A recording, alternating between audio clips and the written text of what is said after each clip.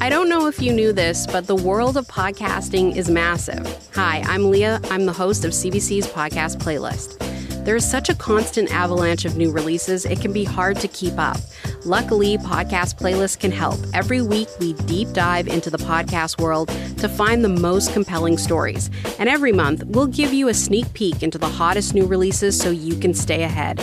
Tune in to Podcast Playlist on CBC Listen and everywhere you get your podcasts. This is a CBC podcast.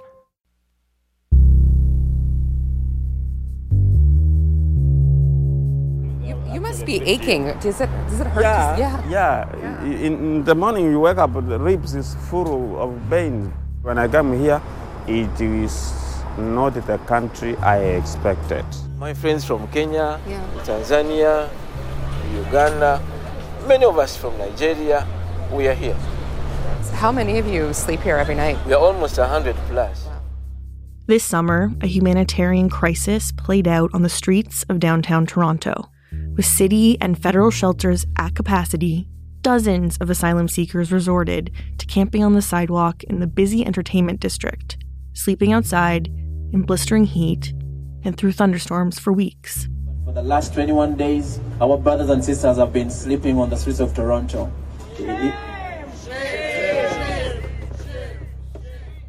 Last week, the federal government announced a one-time $212 million injection into an existing program that helps provide temporary housing to refugee claimants.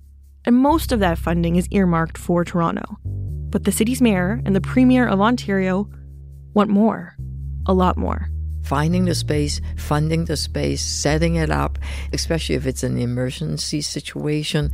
We just don't have that kind of expertise to do so. You can't just drop people and say, okay, we're all done. It doesn't work that way.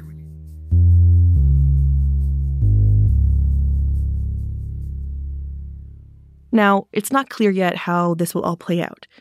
But what we do know is that thanks to mostly Black-led community organizations and faith groups, about 200 asylum seekers are now staying at 2 churches in North York. I'm Shannon Higgins. I'm a producer here at Front Burner. And today, we'll be visiting one of those churches to hear from the refugee claimants themselves.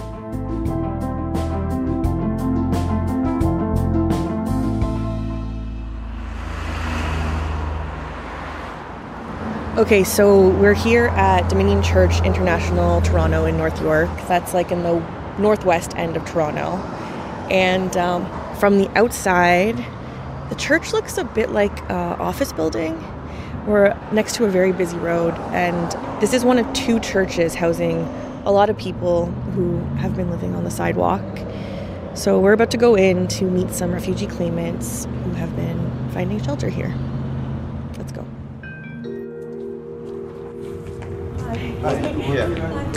I'm Shannon. I'm with CBC. My name is Samuel Okisitu. Here at Dominion Church to me is home. I am a community advocate who understands the community and its needs. That's Samuel. He's a volunteer who welcomed us when we arrived. And not that long ago, he relied on Dominion Church for survival. In the very first beginning of my life in Canada, I came as a refugee in this place, a political refugee belonging to the People Power movement. Samuel is a refugee from Uganda, and his support of a pro-democracy, anti-corruption political movement made him a government target. He came to Canada in 2019, and during the pandemic, things got so tough, he ended up living out of a small back room at the church. So he knows exactly how it feels to be new to a country and have nowhere to sleep. I worked as a PSW, and one woman, before her death, told her mother that, hey, there was an angel in my room, a man from Africa. His name is Samuel. He comes from Uganda. That humbles me. And I understand there are so many unsung angels. These angels are refugees like myself. It means that there are so many other angels really who have been hit hard by COVID-19, hit hard by the sunshine on the streets, hit by the rain or the snow. These people need our love. They need our compassion. They need us to open our doors to see that they feel a home away from home. As we get to talking, Samuel tells me that the church actually rents this space for about $6,000 a month. And he offers to show us how they've managed to convert their worship space into a shelter. It will be okay. It will be okay to walk along with you. Yeah. Yeah. So we're heading into the sanctuary? Yeah, we're heading into the sanctuary and the... Okay, so we're in the heart of the church. It's a big open room. It looks a little bit like an office building that's been converted into a church. And there's a stage at the front. There's some crosses. And there are dark purple chairs where people have been sleeping. The situation's very makeshift here. There's like a food area at the back. There's some pizza that's been delivered. And I can see some bananas. And people are moving a microwave in now, I assume, to heat some stuff up. And there's just people kind of hanging out with their belongings. There's some makeshift beds on the ground. And later tonight, there will be a room full of people trying to get some rest here. Samuel says that more than 100 people will be sleeping in the church that night, maybe more. And looking around, the church is clearly trying its best with the resources they have. But the space just isn't set up for this level of need. Because we lack storage, we are forced to really just have these curtains cover the things we use, as you may see. So this is like a food area? It's kind of food area. We have the food bank, trying to really help members with food donations. But we don't have storage, even if we got members who respond to send donations here. But this is how we squeeze everything, try to make it happen. You can see. Well, there's tomatoes, and we're looking at some melons. Watermelons. But there's not a lot of space here. Yeah, not a lot of space. Yeah. This is our small boardroom, which has been turned into, a place for accessories or toiletries or... So I'm seeing there's some vitamins and some toothpaste, a little bit of deodorant, some soap, toothbrushes. But there's not a lot compared to how many people are here.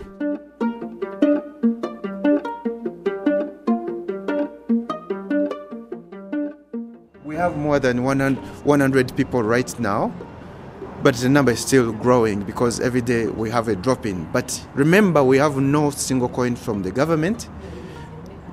Community members are bringing food. Us volunteers are rendering our hours. We cancelled our shifts. So that is where we are. We strongly believe that the government has announced a funding. We continue to appeal to the concerned parties to say that to let the people in need, the ones who need these resources, to receive them. Let there not be the so-called bureaucracy. Let it not be another bigger process of really attaining this money to really care for the needs, like food, clothing, and other utilities, whether hygiene, whether sanitary pads for the women.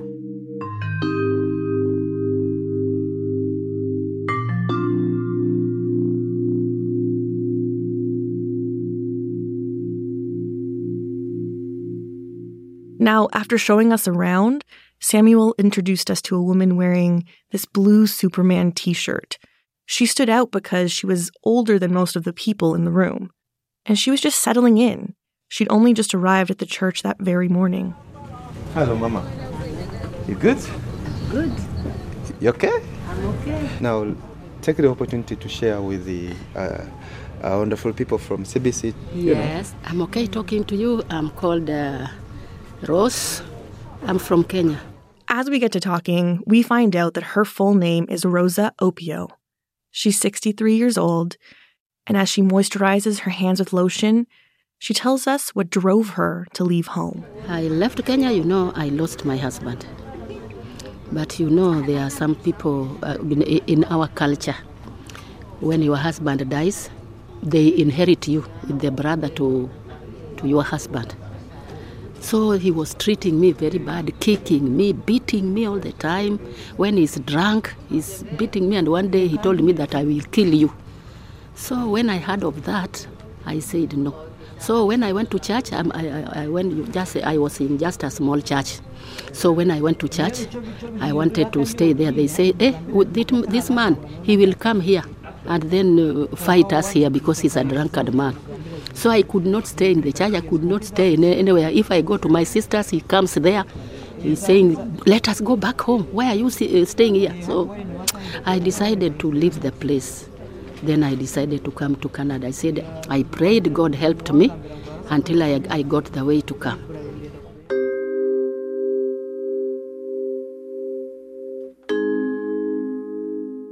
Rosa tells us she's been in Canada for about a month.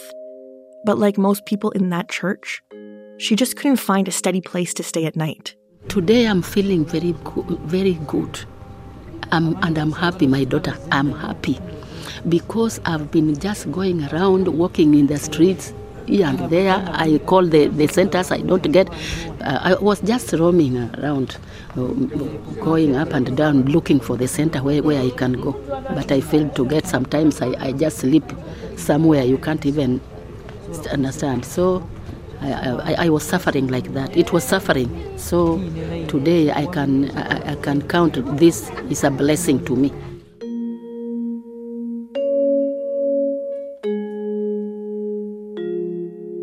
Tell us a little bit about what you have with you here, like what belongings you have with you. Oh, my belongings. I have, anyway, I only have my clothes here.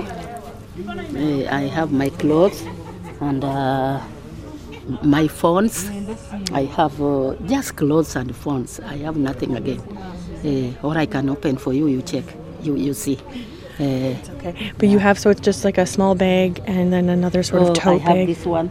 I also have this one here. So there's a towel and this purse. Is a towel and there's a bag inside here with my small things. Yes, I have small things here, like medicine, which I took because I'm suffering from blood pressure. After Rosa showed us all her things, before we said goodbye, she asked if we could take a selfie with her, which we did. And then I had one last question. What are you hoping for?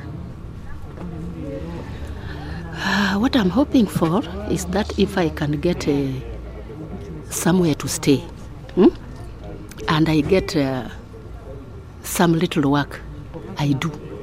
And then I continue with the life. Yes, that is what I'm hoping to do. If I can get the papers, I stay in Canada, then I continue with the life.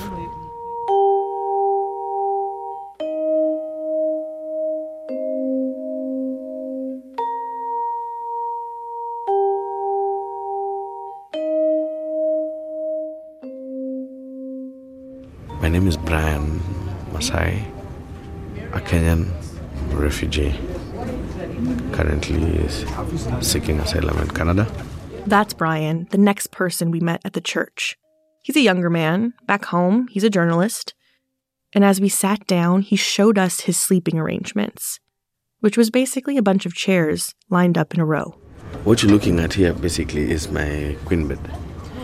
So the queen bed is like 6 chairs. 1, 2, 3, 4. So basically 8 chairs. So how's your back doing? Compared to where we were, this is heaven. Brian tells us he's been in Canada for about 6 weeks, but only arrived at the church a couple days ago. Have you ever been to a desert where there's basically no one you know? There's no one you can basically just reach out to, and it's, even for conversation. It's very sad that, unfortunately, besides the housing and every other basic commodity, the mental health as well of most of the refugees is not good. What about you? Like, how are you feeling? I have to be strong, you know. It's an African thing not to show pain, and that's why you see that if you look at the faces of most of us, the resilience on our faces, the willingness to bear pain and long hours of basically cold, So you can imagine their mental state. There are people here who, their minds are not here. People have depression here already. I mean, they're running away from problems back at home. And you get here, you start questioning yourself. I mean, why? Is there a future here really? But thank God right now, at least there's some light at the end of the tunnel, some glimmer of hope.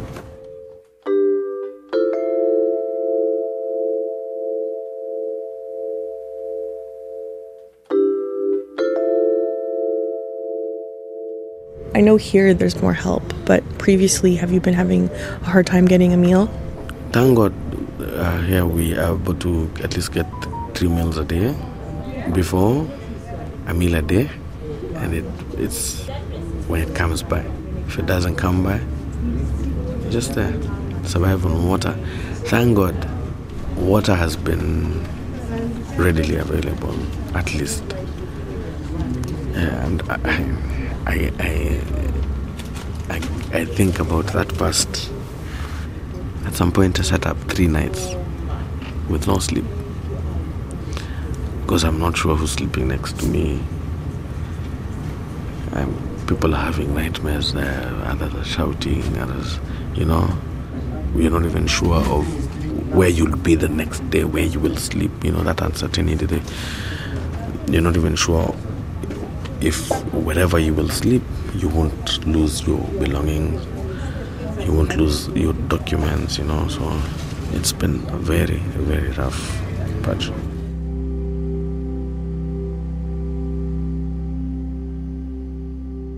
Brian is not comfortable sharing why he had to flee his home. But he does tell us that he's been offered legal assistance here in Canada. And he guesses that everyone at the church has at least started the paperwork for claiming asylum. He says he wants to get a job, become a taxpayer, maybe even start a family one day. And despite everything he's gone through, Brian was still hopeful about his choice to come to Canada. When you left home, did you have any expectations for how this process would be once you got to Canada, or were you just unsure? It was sort of a step in the dark. Wow. Did you think it would be better? By all standards, yes. Compared to where we're coming from and what is happening, oh no, this is heaven. And the legal justice system here and the immigration system here is straightforward, Despite the timings and probably a few delays here and there, you can actually track the process of what is happening, You can basically follow up and know where your process, where your application is, what stages it is at.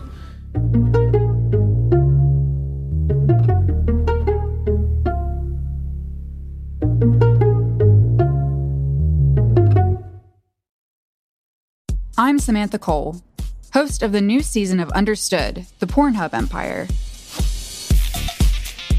Over the course of 4 episodes, I'll tell you how a horny YouTube knockoff in Canada came to dominate the porn world, only to shatter their cheeky reputation in a massive scandal. The Pornhub Empire is a new season of Understood from the CBC. Find it wherever you get your podcasts.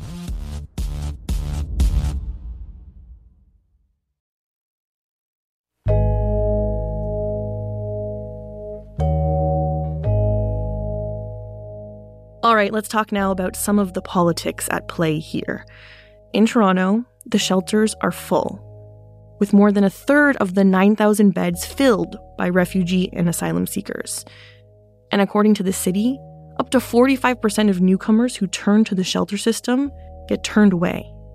Now, like I mentioned earlier, the federal government already announced a one-time $212 million injection.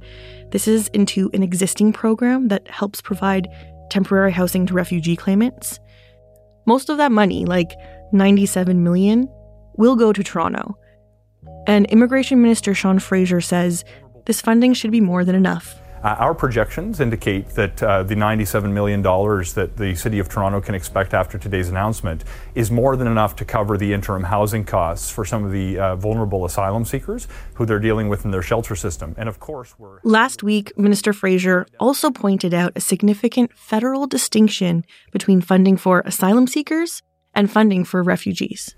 Look, this is really important to understand because over the past number of days and weeks as this story has unfolded, there's been a lot of people conflating asylum seekers and refugees. And it's really He says that Canada has existing programs that directly support refugees, the ones who are brought here through federal programs, and that the government wants to improve things permanently with some sort of new model to support people who arrive seeking safe haven.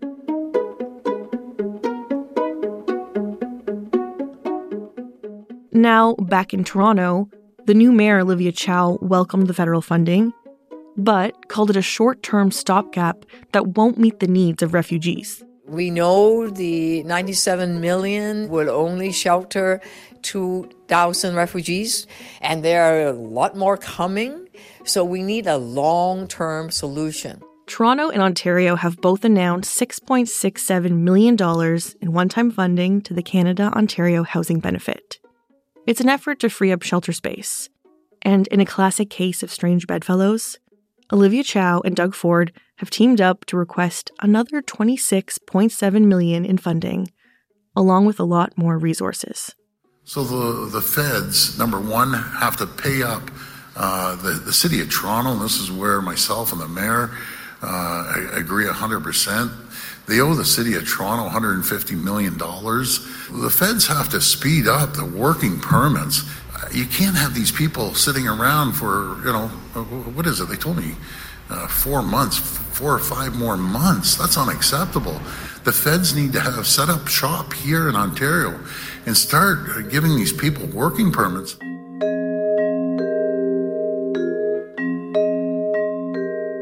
Before we move on, it's worth noting that according to Ontario's fiscal watchdog, the province does have money, with a recent $500 million budget surplus. And it's predicted that Ontario will have multi-billion-dollar annual surpluses in the future. Back at Dominion Church, I asked Samuel for his thoughts on the political fight and what he'd like to see from all levels of government, starting with the city. Olivia Chow says that the immigration issue is a federal responsibility, but actually we see a housing issue because we have already had a housing crisis, which requires the municipality to come in the city. Every stakeholder really bring together their hand and see. Do you think the federal government's doing enough?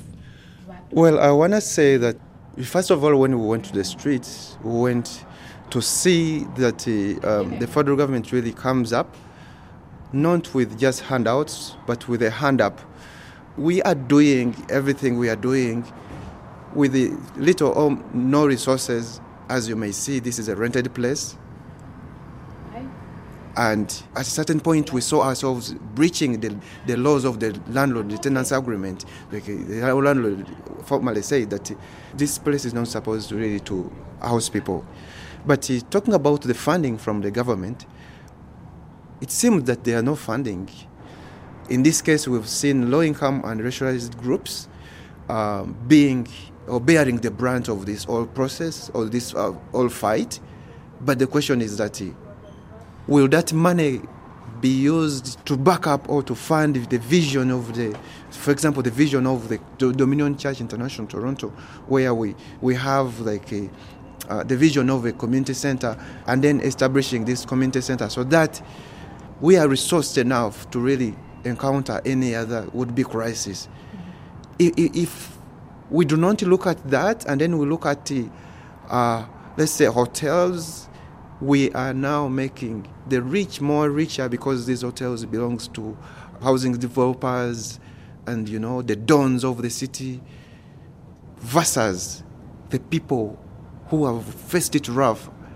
And I would really say that federal government, listen to the cries of people who leave their places, their homes, with the push factors which have not been attended to.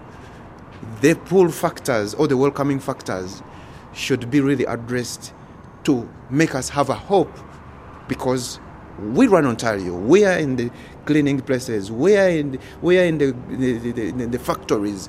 We are in the hospitals doing PSW. You know, it is not fair to make the rich richer and the poor poorer in a country that is considered to be a safe haven. And the question comes, is Canada still a safe haven? All that is for us to answer in times like this.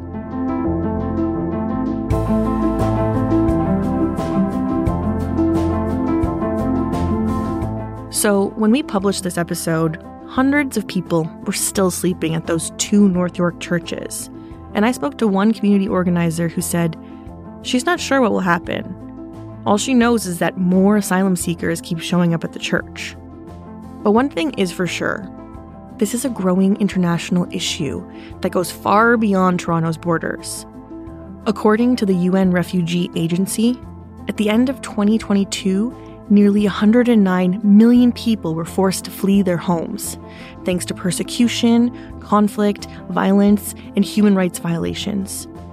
And 76% of those refugees and people in need of international protection were hosted in low and middle-income countries. That's all for today. I'm Shannon Higgins. Thank you for listening to Front Burner.